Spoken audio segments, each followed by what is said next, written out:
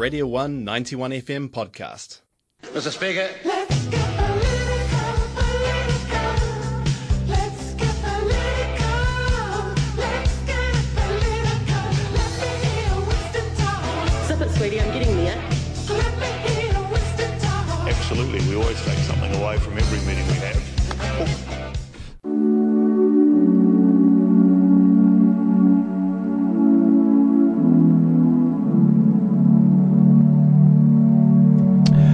You're back on the road on Radio 191 FM. In fact, you didn't go anywhere. You were always on it. That there was The Weekend from Interpol. Before that, we had one from the Japanese House with Maybe You're the Reason. And also No Broadcast with Waste. But right now, my old mate Vivian's in. It's time for politics on a Monday morning. No John Moore this morning. So morena to you, Vivian. Good morning, Jamie. How are you? Yeah, I'm all right, mate. I'm all right. How was your break?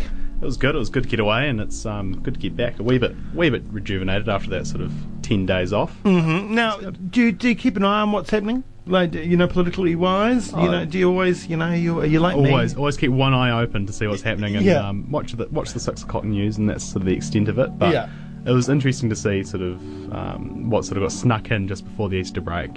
So then everyone sort of forgot about it and had a good time. But yes, it's been an interesting break. Yeah, my Herald app is always being used, Herald, and my RNZ app as well.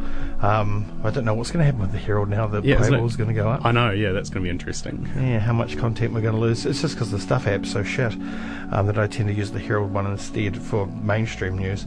Anyway, we'll see what happens. Yeah, no, it's going to be an interesting one. Indeed, paywalls in New Zealand, they're not exactly everybody's favourite. No, I remember the ODT tried to do it originally, and just no one went on their website, and they were going, "Oh, what's going on?" And then they decided that probably wasn't the best idea. No, I mean, there's not enough population in Otago and Southland not even Southland, read the Southland News, to sustain a paywall. I would think, enough audience to do it. Anyway, we better talk about some things that have been going on. Labour government, I'm just going to say Labour. I'm not going to say Labour government in that term because, they had their own political promises during the election, but they promised much, a transformational government, tackling child poverty, reversing inequality, growth, and more, much more. Tax reform was said to be, the best tool to get the job done. Now they have said the centrepiece of the tax working group, the capital gains tax, is not for them. Which is interesting, from all the talk we heard. But what were some of the recommendations that you can see that you think are quite interesting? And would they have worked? I think sort of the major changes that were recommended, other than obviously the big ticket capital gains tax, was sort of just the general income tax reforms that were sort of proposed. We have got reasonably low brackets, and it's not unheard of to have higher brackets put in as well. Oh, without doubt. Yeah, so you got to think that, a household that earns $72,000 in New Zealand, that's 2 people earning the median wage, or the median household income. You just got to think that perhaps it's time we sort of spread that along a wee bit more and maybe move that higher income bracket to, say, over $100,000. And it's sitting at 33%. It was at 35 and then 37. It's slowly decreased over time. It's probably time to push those back up and maybe create a new bracket. I know that within the Young Nats especially, we're talking about a tax-free income bracket for the lowest sort of first $20,000 you earn. Yeah. But I guess that sort of these are all recommendations straight out of the tax working group. Yes, that's right. Some of the other ones that they propose that I don't think will succeed, because I don't think any government's going to really want to be the ones who try to regulate it, are the sugar tax or those sort of small increases in GST that were proposed. It's sort of a bit too hard to grasp, and as much as a progressive GST rate would really, really work, it's unless you get everyone carrying around a card saying how much money they earn, it's going to be really hard to implement. So I guess out of this tax working group, the only big thing was the capital gains tax, and all the other ones are minor recommendations that probably won't happen before the 2020 election. GST is an interesting one because it is such a massive amount of our tax take compared to other countries in the OECD. Yeah. So, so it's one that probably does need to be looked at. But I'm glad you brought up the 33% because it is quite low. It is. It's really low, but it seems high. It sounds high. I mean, it's a third of your income. Yeah, over a certain amount, I guess. Yeah, over a certain amount. So it is quite a scary prospect of 45%. Yeah, when you sort of go back to, what was it, 1970s in the UK, where it was like 90%. Oh, I mean, Yeah. even here, it Even was, New Zealand, yeah. it was really crazy high. Under the Muldoonist socialist regime. yeah. Yeah, but I mean, and that's the thing Yeah. you mentioned then as well, because Muldoon and those early governments just did things, right? Yeah. You know, and now we live in this age of, because they also they came from working backgrounds. You know, all politicians, well, not all of them, but the majority of them back in the day, they got in there when they were older. They could always fall back on things. They weren't Yeah. scared. They actually just wanted to see things get done. Do you think we live in a time now where politicians are, getting political degrees at university and, Yeah. and seeing this as a career path and an actual career choice to be a minister, a I see, member of yeah. parliament? A lot of people seem to be entering politics now for themselves, which I find it really annoying. It's on all sides of Parliament, like National Labour, especially New Zealand First, all across, are really just entering Parliament to be an MP, to be a politician. They're not really going with a goal or wanting to do things. They're going to, build their own personal profile. Yeah. And it just irks me a wee bit, because people used to come with a purpose, Yeah. with an agenda, go in and, really advocate for it. Yeah. Now you're seeing people going, oh yeah, I'll sit like number 30 on the list, and I'll slip in and sit on the back benches. And you're thinking, what's the point in you being here? Yeah. And it's a real shame. And you look back at sort of those older eras where genuinely everyone was, first past the post, everyone was representing Yeah. an area. Yeah. So everyone was a strong advocate for whatever electorate you're from. And because of that, you got a lot more sort of, I guess, diverse and strong advocates for very certain social issues.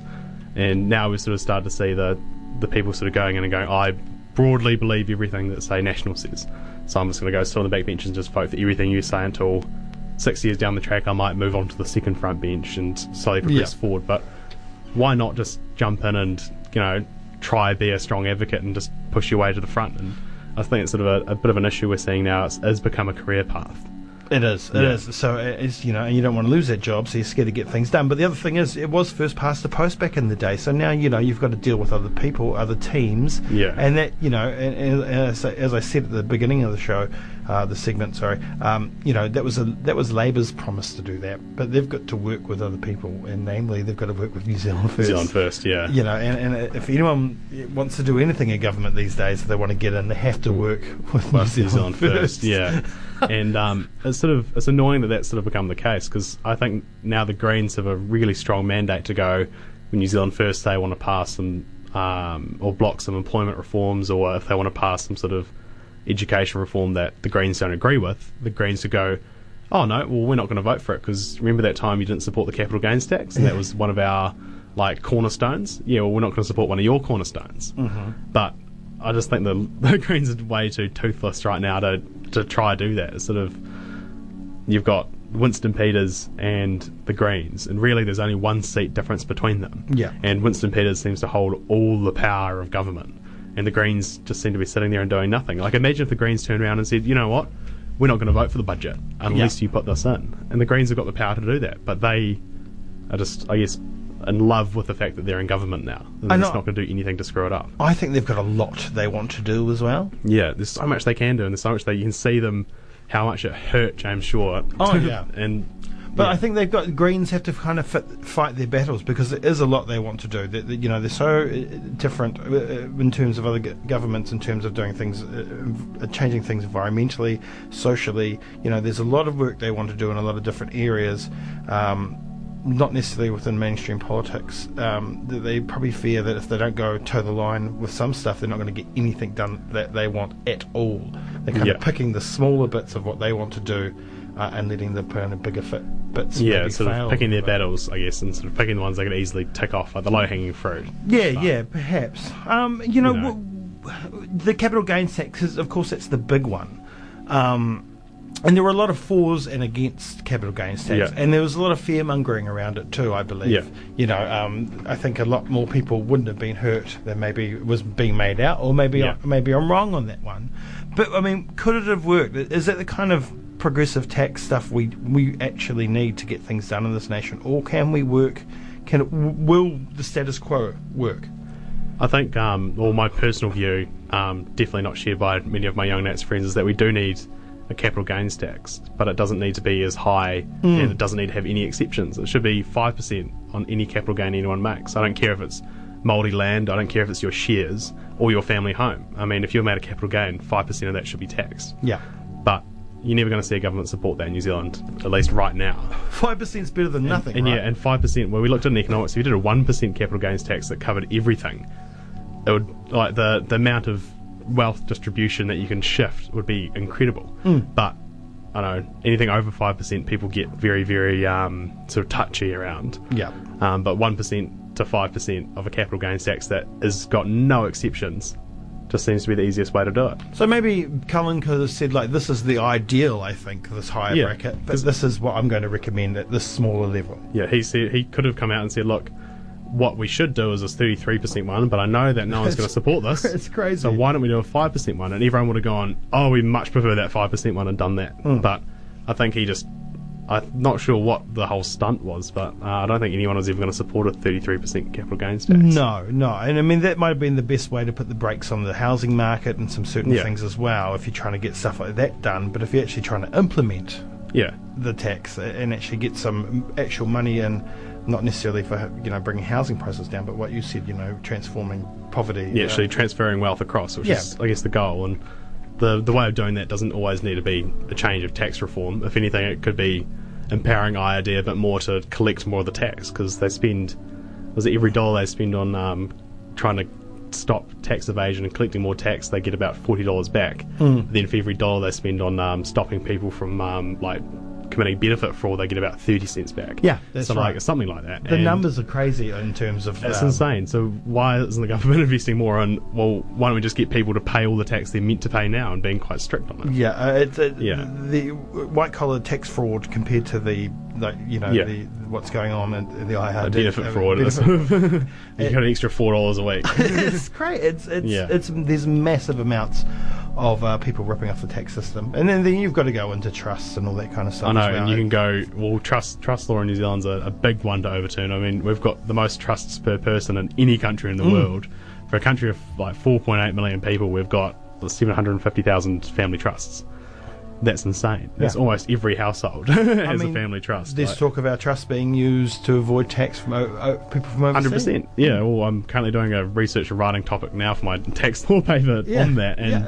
it's one hell of a way to avoid paying tax. I mean, you just go, oh, it's a tax, it's based in Australia, or you base your trust overseas and you're the beneficiary in New Zealand, so your income can go overseas and come back and not be taxed. It's crazy. Or taxed at a much lower income bracket. That's- And it's just one way of avoiding paying your fair share, and maybe that's something the government should really open its eyes to, because I think they've been willfully blind to it as being an issue for so long, because so many people are affected by it. And I think the people who use trusts are the people who vote. So people are very nervous of ever bringing it up as an election issue. Yeah, and therein lies the problem as well, I guess. If you want to get something done, but you're scared of losing your seat, what you've got to do is rally the troops, right? You've Exactly, got to get the people to vote, because the people that are going to vote for would be happy with capital gains tax and things like that. Once again, it's the youth.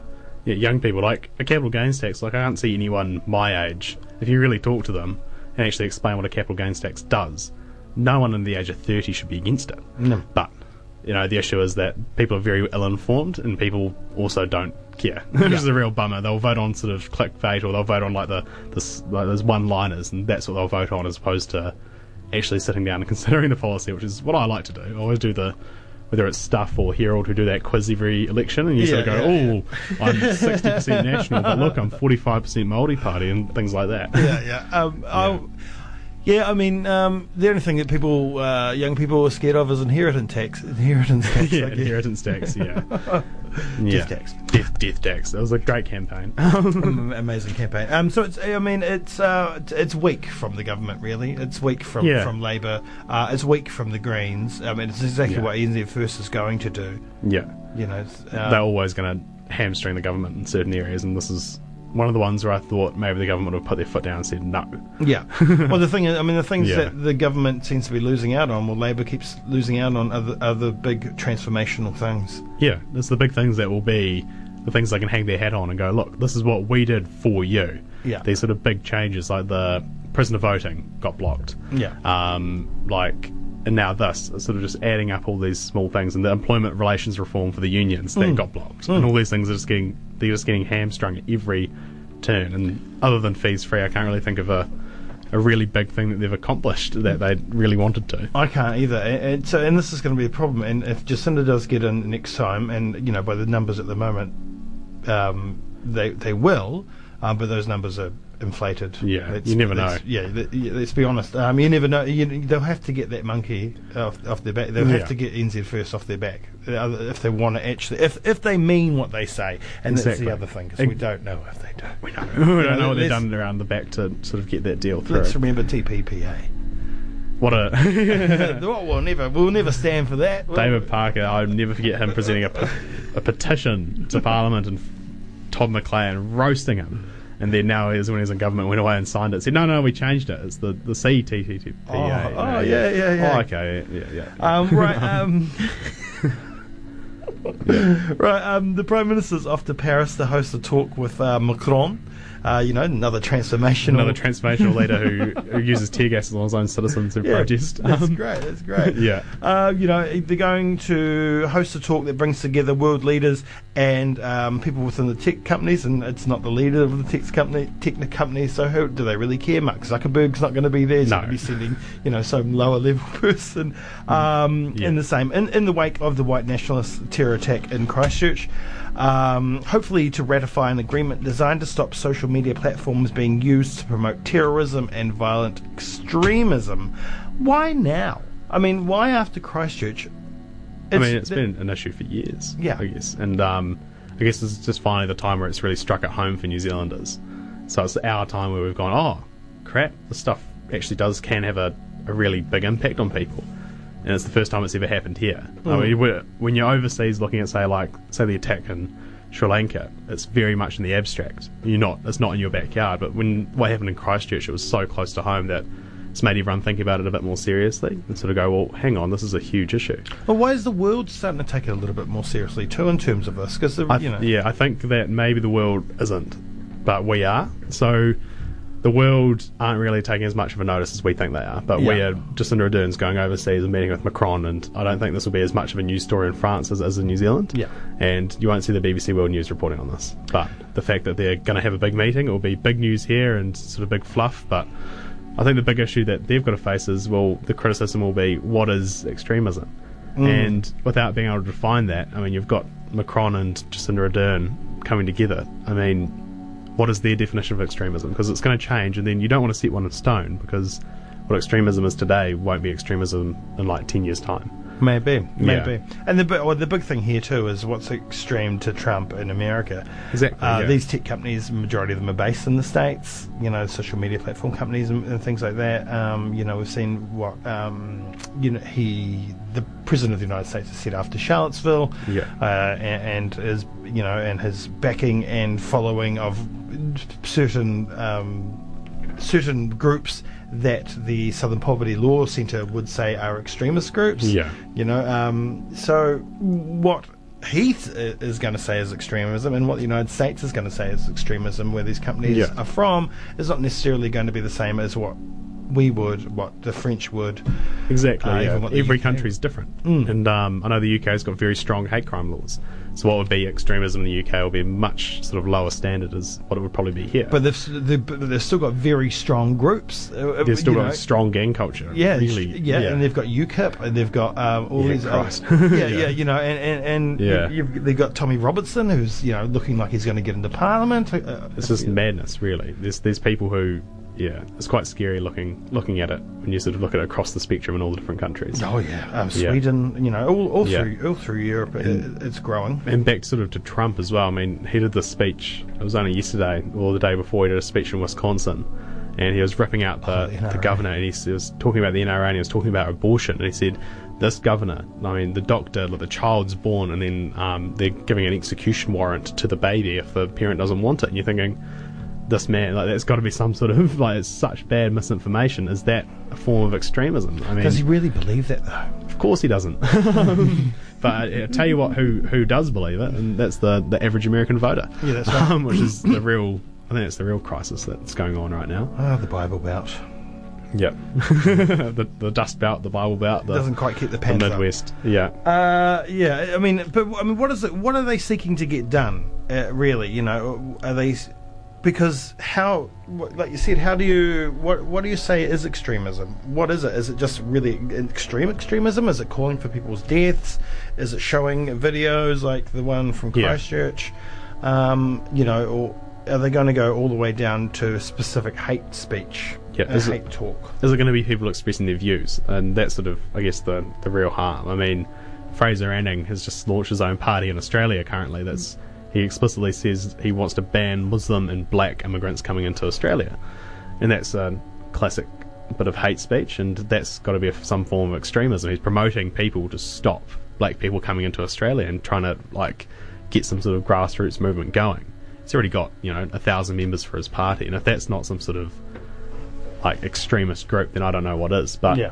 how do you say that he's not allowed to say that? Because he's expressing a view that's really dumb and won't be supported by the majority of people anywhere in the world. Yeah. But he's got to have that kind of right to express it. I mean, all the way down even to Hobson's pledge. Yeah, Hobson's pledge, exactly. You got to think of that group in New Zealand. It's one way of interpreting what Hobson said, and that's their way of interpreting it. I mean, it's a way of interpreting it, yeah, we've just got the right to disagree with it, and we shouldn't be shutting, say, Don Brash or his supporters down. If anything, give them a platform to speak, and then give us a right of reply to what they've said, and then allow them to have a right of reply, and that's how you get this sort of open discussion happening. Yeah, but I mean, people that are stuck in their views and other people that might look at certain views and go, yeah, that sounds right to me. It's hard to, just your average Joe blog on the street, it's hard to change people's minds through debate, because a lot of Yeah. people don't like to hear. I mean, they like to hear, but they don't like to listen. Yeah. So even though, what's going on with old mate in Australia, he might have the right to say it, and it's not actually going to happen or grow that big, but there are going to be people, and there are going to be some people that are extreme within those groups that were going, hell yes, that's right, Yeah. and might actually take up arms or might do something dodgy or dangerous Yeah. from that. So, I mean, is there any way of stopping that? Is it just, this is just the way it has to be, Yeah. just to ensure personal freedoms?